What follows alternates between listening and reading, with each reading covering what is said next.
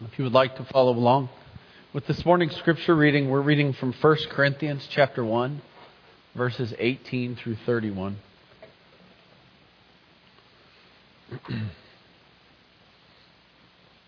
Paul writes, "The message of the cross is foolishness to those who are being destroyed, but it is the power of God for those of us who are being saved. It is written in Scripture, 'I will destroy the wisdom of the wise, and I will reject the intelligence of the intelligent.' Where are the wise? Where are the legal experts? Where are today's debaters? Hasn't God made the wisdom of the world foolish? In God's wisdom, He determined that the world wouldn't come to know Him through its wisdom. Instead, God was pleased to save those who believe through the foolishness of preaching. Jews ask for signs and Greeks look for wisdom, but we preach Christ crucified, which is a scandal to Jews and foolishness to Gentiles. But to those who are called, both Jews and Greeks, Christ is God's power and God's wisdom.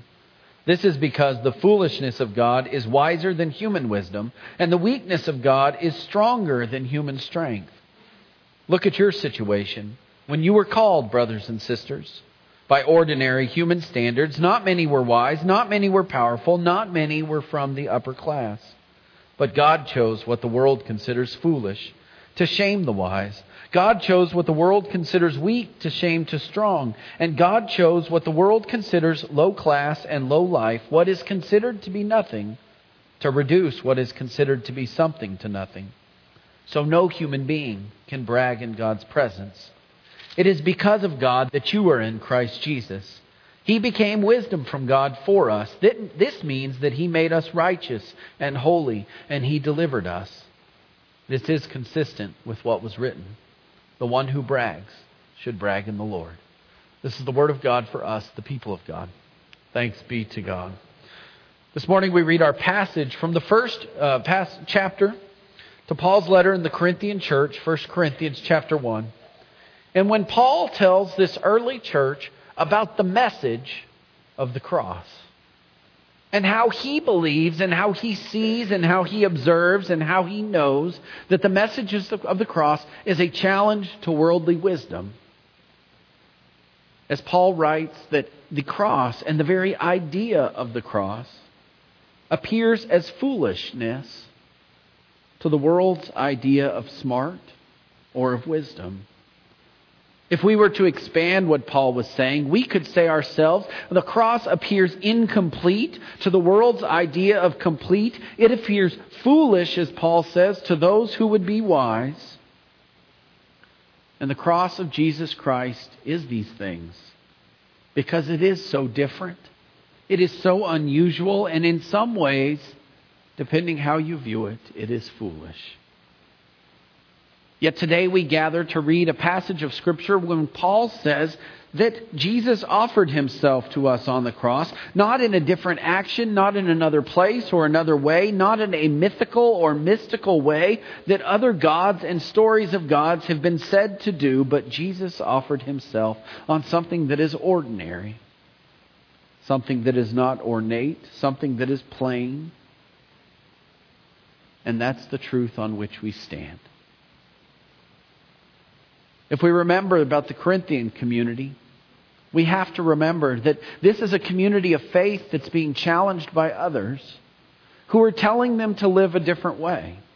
We have to remember that Paul is writing to a community that has been told that he himself is not an authentic disciple. He's not an authentic apostle because he himself did not witness firsthand the ministry and teachings and miracles and everything else of Jesus Christ. Paul's a second kind of generation believer because he heard from someone else.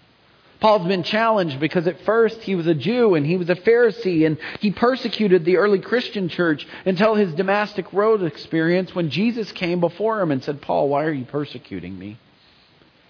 And in the book of Acts, it says that Paul was blinded until he went to the city of Damascus, where he was told to go to the home of Ananias, a Christian, who was told to bless him. And immediately the scales fell from his eyes and he could see. But all along in his ministry, because of this, Paul was challenged about how authentic he could really be as a teacher of Jesus Christ. And so Paul is writing to a church that he has heard about many divisions within their ranks. For some are claiming to be followers of him. Others are denying that he is even a teacher. Some are claiming to be followers of Apollo. Some are followers of Cephas or Peter. And some are claiming that they can be a follower of no apostle, no disciple, no teacher, that they are only followers of Jesus Christ. And so Paul's writing to this community that is disjointed, it's scattered, and we have to remember that Paul is writing to a community that is looking at this Christian faith through the lens, through their community, through their experience of Greek thought and of philosophic reasoning, and trying to determine whether or not they are followers of Jesus Christ. As I read the opening words to the letter to the Corinthian church, I think to myself that Paul could be writing this to the church today, couldn't he? As we look and as we are part of a universal Christian church that is split in many ways over many different issues, as we look and think about a church and a church that we're part of, that in some ways people are more worried about trying to win their battle and discussion with other Christians, that we have forgotten what it means for us to win hearts for Jesus Christ. I see this being a church and a community that we're part of. As we look, and just a few weeks ago, there was the debate between Bill Nye, the science guy, and, I just drew a blank on his name, about, the Christian faith and about what it means to be a follower of Jesus in creation. As some are looking at the Christian faith and are trying to articulate it through the realm and side of reason and of science and of understanding. But today we're called to look at the cross, which I think is an appropriate thing for us to pause and read and think about as we near Lent, as we approach Ash Wednesday, and as we approach this time of examination that we're called to be in. Because Jesus reveals to himself to us in something that Paul says is so foolish, because it's the cross. And so he's looking at this community and he's saying, if you're not proclaiming the cross, then what you're proclaiming is this diluted and watered down faith. Instead of offering the cross of Jesus and the life that it offers, he says instead we're trying to rationalize the things that we're doing by worldly wisdom.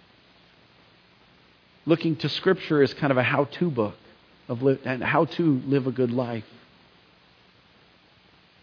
What Paul is warning us to do is to not forget the cross and to not make it something that it's not, because it has to be central to our life and our walk with Jesus as we look to grow, as we look to gain in our ability to trust in God, and as we look to be disciples of Jesus Christ.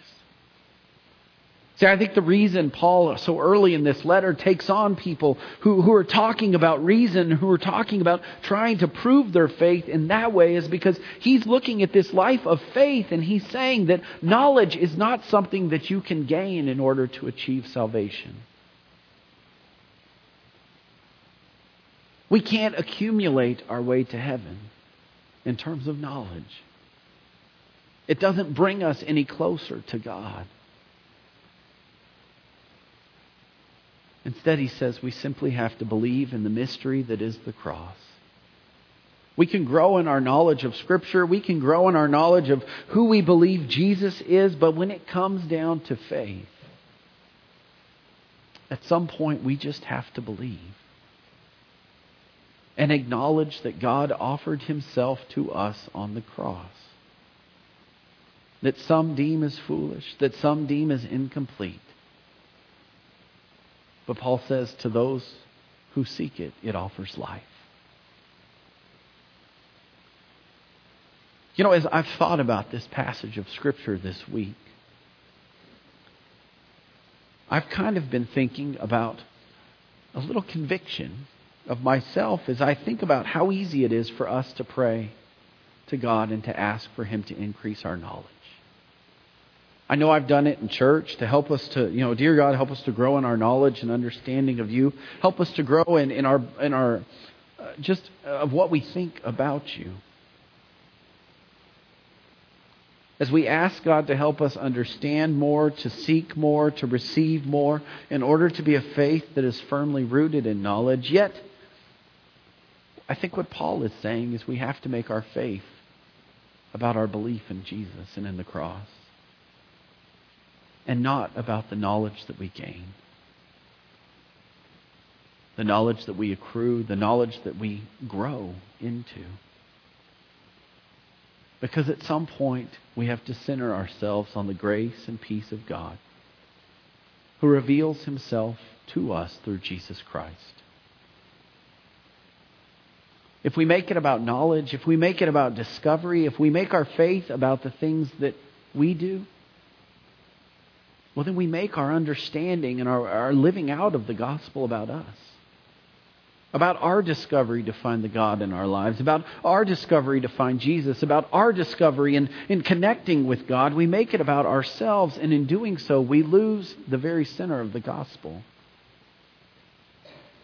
where the Scriptures say that God came and revealed himself to us through Jesus Christ. God came. God came and he offered himself to those that he loved out of his love for us. Not through our wisdom, not through our knowledge, not through the things that you and I do in our serving and helping other people. But God came and revealed himself to us through his Son, Jesus Christ, that we might live, that we might receive forgiveness, and that we might realize that what we believe it's not about our action, but it's about the action of God, who in the cross offered himself to us, and who in this foolish thing called the cross gives us life and truth and the ability to believe and place our hope and trust in God. See, as I think about the cross, I think about the fact that it's a mystery. That God would so humble himself to offer himself to the world on something so simple. It's not fancy, it's not ornate, it's not something that draws people's eyes, but yet it's in this foolish thing that he offers you life. And he offers you and I the ability to place our hope and our trust in him. And it's in the mystery of faith that he does that and allows us to turn to him and make it central to who we are, and more importantly to who he is. Because all the things that we do, all the worship that we offer, all the service that we share in, they're nothing if they're not based on the cross of Jesus Christ and on the life that God gives us through him as he was crucified. And in being crucified, God offered us resurrection. And so I invite you today, as we share in Holy Communion and as we offer in our worship together, to think about the mystery of faith. About what it means for us to be a people of faith who gather at the cross, this simple thing. But yet in doing so, God offers us so much. Because it is a mystery, this faith that he gives us. The ability that we have to believe in him and to place our hope and our trust in him. Because it's in the cross that God meets us, you and I, wherever we are. And he offers us forgiveness, and he offers us life.